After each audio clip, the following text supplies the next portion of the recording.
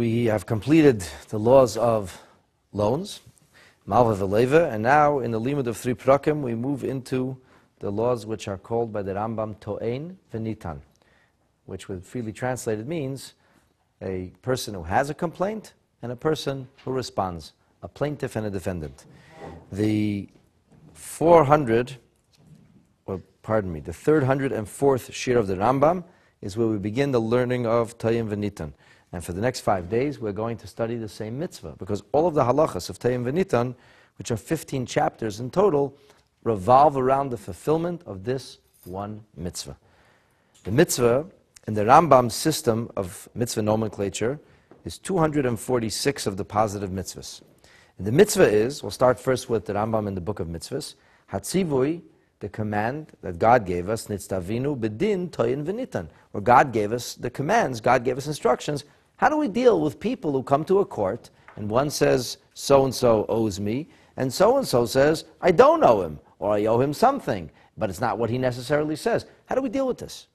So there's a divine system, as is articulated briefly in Parshas Mishpatim, and as is given to us primarily in the oral tradition, the Torah Sheba'al Peh. So this notion of To'ein V'nitan is the 246 mitzvah. As God says in His Torah, and this is found in the book of Exodus, Shemot, chapter 22, verse 8, which is in the middle of Parshas Mishpatim, the parsha that deals with all these ordinances of dealing with everyday life, how to run a civil society. So the Torah says, Al kol dvar pesha, but anything where there is a suspicion of a lack of commitment, that somebody didn't follow through, somebody was negligent in their obligation or responsibilities. So the exact case that the pasuk is talking about refers to somebody who is appointed as a watch person. So you're given obligation or responsibility to watch something for somebody. And then, well, it could be a shomer chinam, it could be somebody who does it for free, it could be somebody who's getting paid for it. And the person comes back and says, where's my object? So, oh, your object, it's not here anymore. It got lost, or part of it is gone, or it's damaged, it wasn't my fault. So we have a plaintiff and a defendant. We have people now who are in a court situation.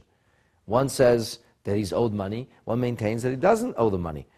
So the Torah says, in all these kind of cases, Asher Yoimar Ki Hu Zeh. When he says this, exactly this, that's the language of the pasuk. Asher Yoimar Ki Hu Zeh. When he says exactly this. So the end of the pasuk is Ad Ho Elohim Yavai Dvar Shneim. They come before the court, which is referred to with a divine name. Asher Shion Elohim Yishalem Shnayim L'Re'ehu. Whatever the judges will say, who is obligated, who's responsible, they have to adjudicate between these disputants. So the Rambam zeroes this mitzvah onto those few words, these 5 words. Asher Yomar Ki Hu Zeh, which he says, this. So what does this mean? Firstly, I'll share with you the literal meaning of the pasuk, as Rashi explains it, which is not the way we're learning, not the way we're understanding this mitzvah, but how you read the pasuk simply is, Asher Yemer Ki Hu Zeh, Rashi there says, in the literal meaning it means that we're referring here to the words of the witnesses. So the person brings witnesses that the object that I gave for safekeeping was worth $100, $500, whatever it may be. Exactly what they say. So exactly what they say, we have proof, we have witnesses, we have testimony that corroborates my story. That's the kind of money that we're dealing with. That's what the courts are involved with now. Exactly what was your claim? So oftentimes people will have complaints. I have an issue. So-and-so owes me. What do they owe you exactly? Well, they owe me a lot. That's not good enough. In a court system, everything has to boil down to technicalities. They owe you. What do they owe you? Why do they owe you? What exactly is your taina? What exactly is your legal complaint? Not how you feel about this. This is not an emotional issue. This is not a question of I think it would be nice if he would. No. Court system. Court, justice is blind. Let's get very, very technical. Ki hu zeh. Exactly what are you asking for? And do you have proof? Do you have testimony? Do you have some kind of corroboration that this is in fact the case? That's the literal meaning. But Rashi himself says that literal meaning is not sufficient in understanding the pasuk. That's the way the word reads literally. That literally it's referring to the words of the one who comes and he makes a demand. However, Rashi himself includes the drasha of our sages, which is the oral tradition that's recorded in Masechet Bava Kama. And Rashi himself records it in the Pshuta Shel Mikra, and this is what the Rambam is referring to. That ki hu zeh means, l'lamed she'im mechayven oto shavua, that the person who is has a claim lodged against him, that person is not obligated to make an oath to demonstrate the integrity and the authenticity of his complaint. Ella imkain, unless hoda, he admitted b'miktsas. So if he made a partial admission, that's when he becomes obligated to take an oath. In other words, a person can't walk in the street and say, hey, you owe me $1,000. Person, I owe you $1,000? I don't even know who you are. Oh, now you're telling me stories. Now you don't know who I am all of a sudden. You owe me, you know you owe me. You don't owe me? Oh, let's go to the court right now. I'll bring you in front of the court. I'll put a Torah in your hands. I want you to swear. The guy says, are you crazy? I should swear? Who am I? Who are you? I don't know what you're talking about. So the truth is, that person is right. Do you have a proof? Do you have some kind of something? You have a documentation? You have witnesses? You can't just go around throwing out accusations, demanding things of people. It doesn't work like that. In a court system, you want the courts to get to work for you, you need to come with some kind of corroboration. So just because I decided or I claim that somebody owes me money doesn't mean that person is obligated to respond, or certainly not obligated to stand in a court and take a shavua. However, if there is documentation, if there's a shtar, if there's a document, if there's a witness, obviously we're in a different set of circumstances. Comes the Torah and says, if the person says, ki hu zeh, which Rashi refers to and the Rambam is referring to in the book of Mitzvah, Reish Mavav, the Gemara explains in Bava Kama, it means like this. Ruvain has a question or a taina, a complaint to Shimon. Ruvain says Shimon owes him money. So Shimon says, hey, let's be precise about this. You said I owe you $1,000. That's not true. I owe you $500. Let's be exact about this. Ki hu zeh. This is what I owe you, and not what your claim is. So then you are a disputant. You are in a court situation. You are not a stranger. You are admitting, Shimon, that Ruvain has a complaint. So Shimon says, yes, I admit Ruvain has a complaint, but it's ki hu zeh. It's exactly this and not more. In that case, says the Torah, Shimon is now obligated to respond. He can do one of three things. Either he can pay, he can say, okay, if Ruvain is making this complaint, I admit Ruvain is telling the truth. Or he can bring proof that things are not the way Ruvain is saying. And if he brings proof, brings witnesses, yes, we were there, it's a $500 loan, it wasn't a $1,000 loan, no problem. Shimon had to bring proof, the burden of proof was upon him, he brought the proof.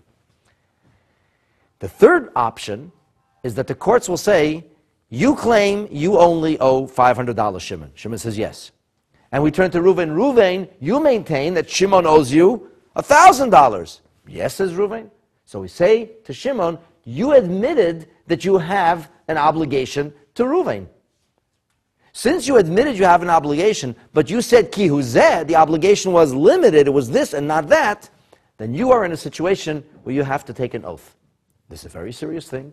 And if not everybody is allowed to take an oath. There's a halacha, there are people, somebody who's chashad ala shavua, somebody who we think is dishonest, we would not allow him to take an oath in a bezin because you're going to invoke Hashem's name in vain. The person doesn't care. He has no compunction of invoking God's name. He's a thief.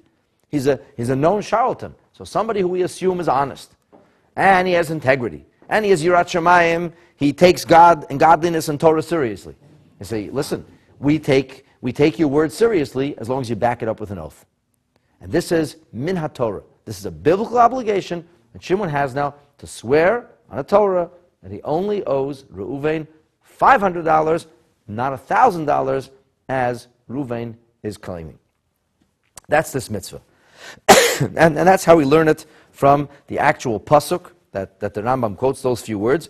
Interestingly enough, the Baal HaTurim, in his inimitable way of always discovering the Torah codes, how the Pirush, the oral Torah, is encoded into the actual words, he says that the words Asher Yomar Ki Hu Zeh, that's the 5 words that the Rambam brings in the book of Mitzvahs, have the gematria, the numeric equivalent of Modeh B'Miktzat Hatana, meaning one who admits to part of the complaint. He makes a partial admission. That's the language of the Talmud. The Talmud says that this person we talk about made a partial admission. So the Baal Turim says it's actually, if you add up the numerology, these 5 words equal exactly that statement, that term.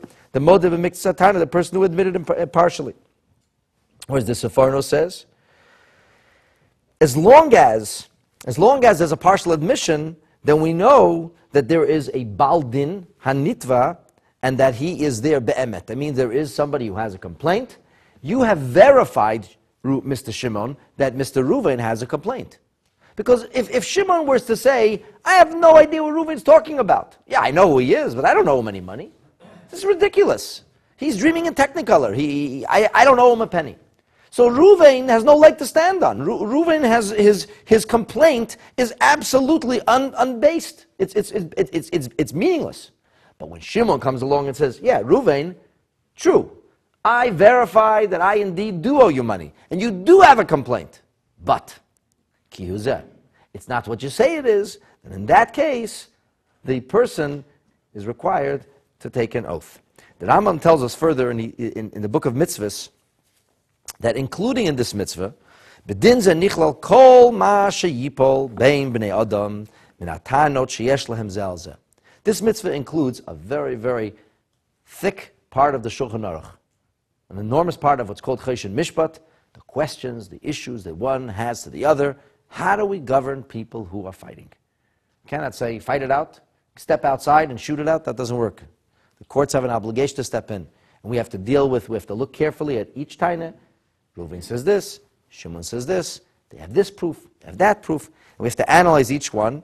Sheyesh behem hodah, sometimes we have admissions, sometimes we have hakchasha, we have denials. All of these are generally explained in great detail in the 3rd chapter of Masechet Bava Kama. It's also talked about in the 1st chapter of Masechet Bava Metzia, which talks about when people claim to have found something together, and that each one says, I found it first, it belongs to me. As well as the 8th chapter of Masechet Bava Metzia, and the 5th, 6th, and 7th chapters of Masechet Shavuot, which deals with oaths that people have to take. Who is required to take an oath? When are they required to take an oath? And how is the oath administered? Me'inyan zeh, the Rambam says something unusual, which is not usually found. Most of the mitzvahs doesn't say this, because most of the mitzvahs are not like this. Most of the mitzvahs are fairly localized. That the primary discussion of the mitzvah will be found in one place in Shas, 2 places, maybe 3. But the Rambam says this idea of toyim v'nitan, the complaints that are lodged back and forth and how we deal with it, is so vast.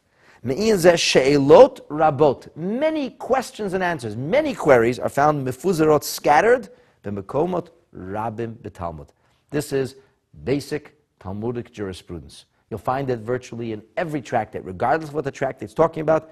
Invariably, there will always be a discussion that meanders down that pathway, and will always be discussing possibilities of one saying, one admitting, and how we analyze the different complaints that are presented in a court situation. It's meaningful at this point to add to the book of Mitzvahs that in the beginning of Mishnah Torah, right away in the first halacha, the Rambam says that there is another instance where there is a shavua, an oath administered min haTorah.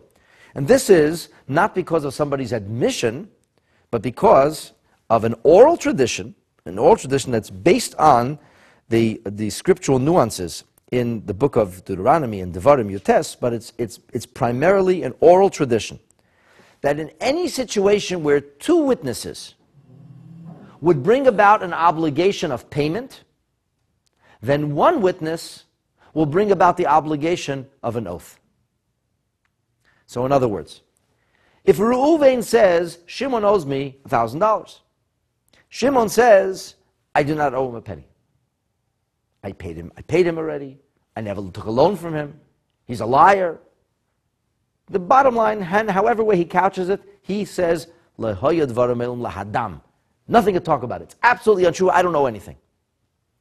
Okay. Does he have to swear? Does Shimon have to respond with an oath? No, because Shimon is not modeh b'miktzat. He didn't make any admission. What happens if Reuven would find 2 witnesses, and those 2 witnesses, Yisachar and Zvulun, are brought into the court by Reuven? He says, yesterday I was here with Shimon, and Shimon denied. He said he never took a loan. Well, my dear judges, here's my witnesses, Yisachar and Zvulun, they were with me, they were with us, they saw the loan. They saw the loan. So what will happen to Shimon at that point? He has to pay. His witnesses that are essentially corroborating Reuven's story. So he has to pay. Okay. Now enter another little detail. Reuven can't find Yisachar and Zvulun, because Zvulun, who lives at the coast, is off to the Far East on a trip. And nobody knows when he's coming back. But Yisachar he found in the Beis Medrash. And Yisachar was learning, Yisachar was in town. So Reuven showed up in the court and the Beth Din with Yisachar. And Yisachar says, Emet, it's true, Shimon owes $1,000 to Reuven. And what does Shimon say? Nothing doing. I said yesterday it's not true, I say today it's not true. Well, al pi shnayim meidim yakum davar. We have a rule, you need 2 witnesses. If you don't have 2 witnesses, you don't have a case. Says the Rambam, in addition to the moide b'miktas, to the concept of the oath, we have an additional little nuance and a detail, which is that if there is 1 witness, only 1, in a situation where 2 witnesses would have required payment, so when 2 witnesses would require payment, 1 witness is able to impose a shavua. So now Shimon cannot say, I don't know anything, I'm out of here. The judge says, not so fast. Not so fast, Shimon. Now you have an obligation to respond to Reuven's taina. Why? Because he has 1 witness. As the Rambam says, Kol mokim sheshnayim mechayvin oto mamon, wherever 2 are going to obligate Shimon to pay and to respond, that he be obligated, echod mechayve shvua, then 1 will require, he's obligated not to pay, but he's obligated to defend himself or to defend his claim with to back his claim with a shvua. And this is the idea. We learned this from the pasuk, as I said, in the book of Devarim. It says, Eid echad, 1 witness, is good, l'chol avon, or l'chol chatat einokam. 1 witness is not good enough to say, establish facts, that somebody did a sin, or somebody's obligated to receive a certain punishment, or one witness is not good enough. So we learn, l'chatas or la'asra or la'avain einokam, to actually obligate somebody to bring the offering, to obligate somebody to have to respond by paying, he's not good enough. Aval kamu l'shvua, 1 witness, that means something. Namely, that Shimon, the plaintiff, is going to have to respond now by making an oath if he wants to back up his claim and walk out of the court. What if Shimon says, well, I'm not ready to swear? Or Shimon is the kind of person who cannot swear because we know that he's not a trustworthy individual. The judges cannot, in good faith, hand him a Sefer Torah and say, oh, Shimon, make a Shavua. Shimon says, no problem, I'll swear whatever you want. They say, Shimon is one of those people who can't make a Shavua. What happens then? Mitoch she'einu yochel lishava, because he cannot take an oath to demonstrate his innocence, mishalem, then he has to pay. The only way for Shimon to get himself out of it will be to bring some kind of proof that 1 witness is not telling the truth. Otherwise, the oath is required, and you should know that sometimes when an oath is required, if the oath cannot be administered, it would result in actual payment. So that's all for the 304th Shir of the Rambam. And as I mentioned, every day, B'ezrat Hashem, we'll be learning a little bit more about these very interesting and important halachot that are couched in the laws of To'en, the Nitan, the laws of the Jewish judiciary.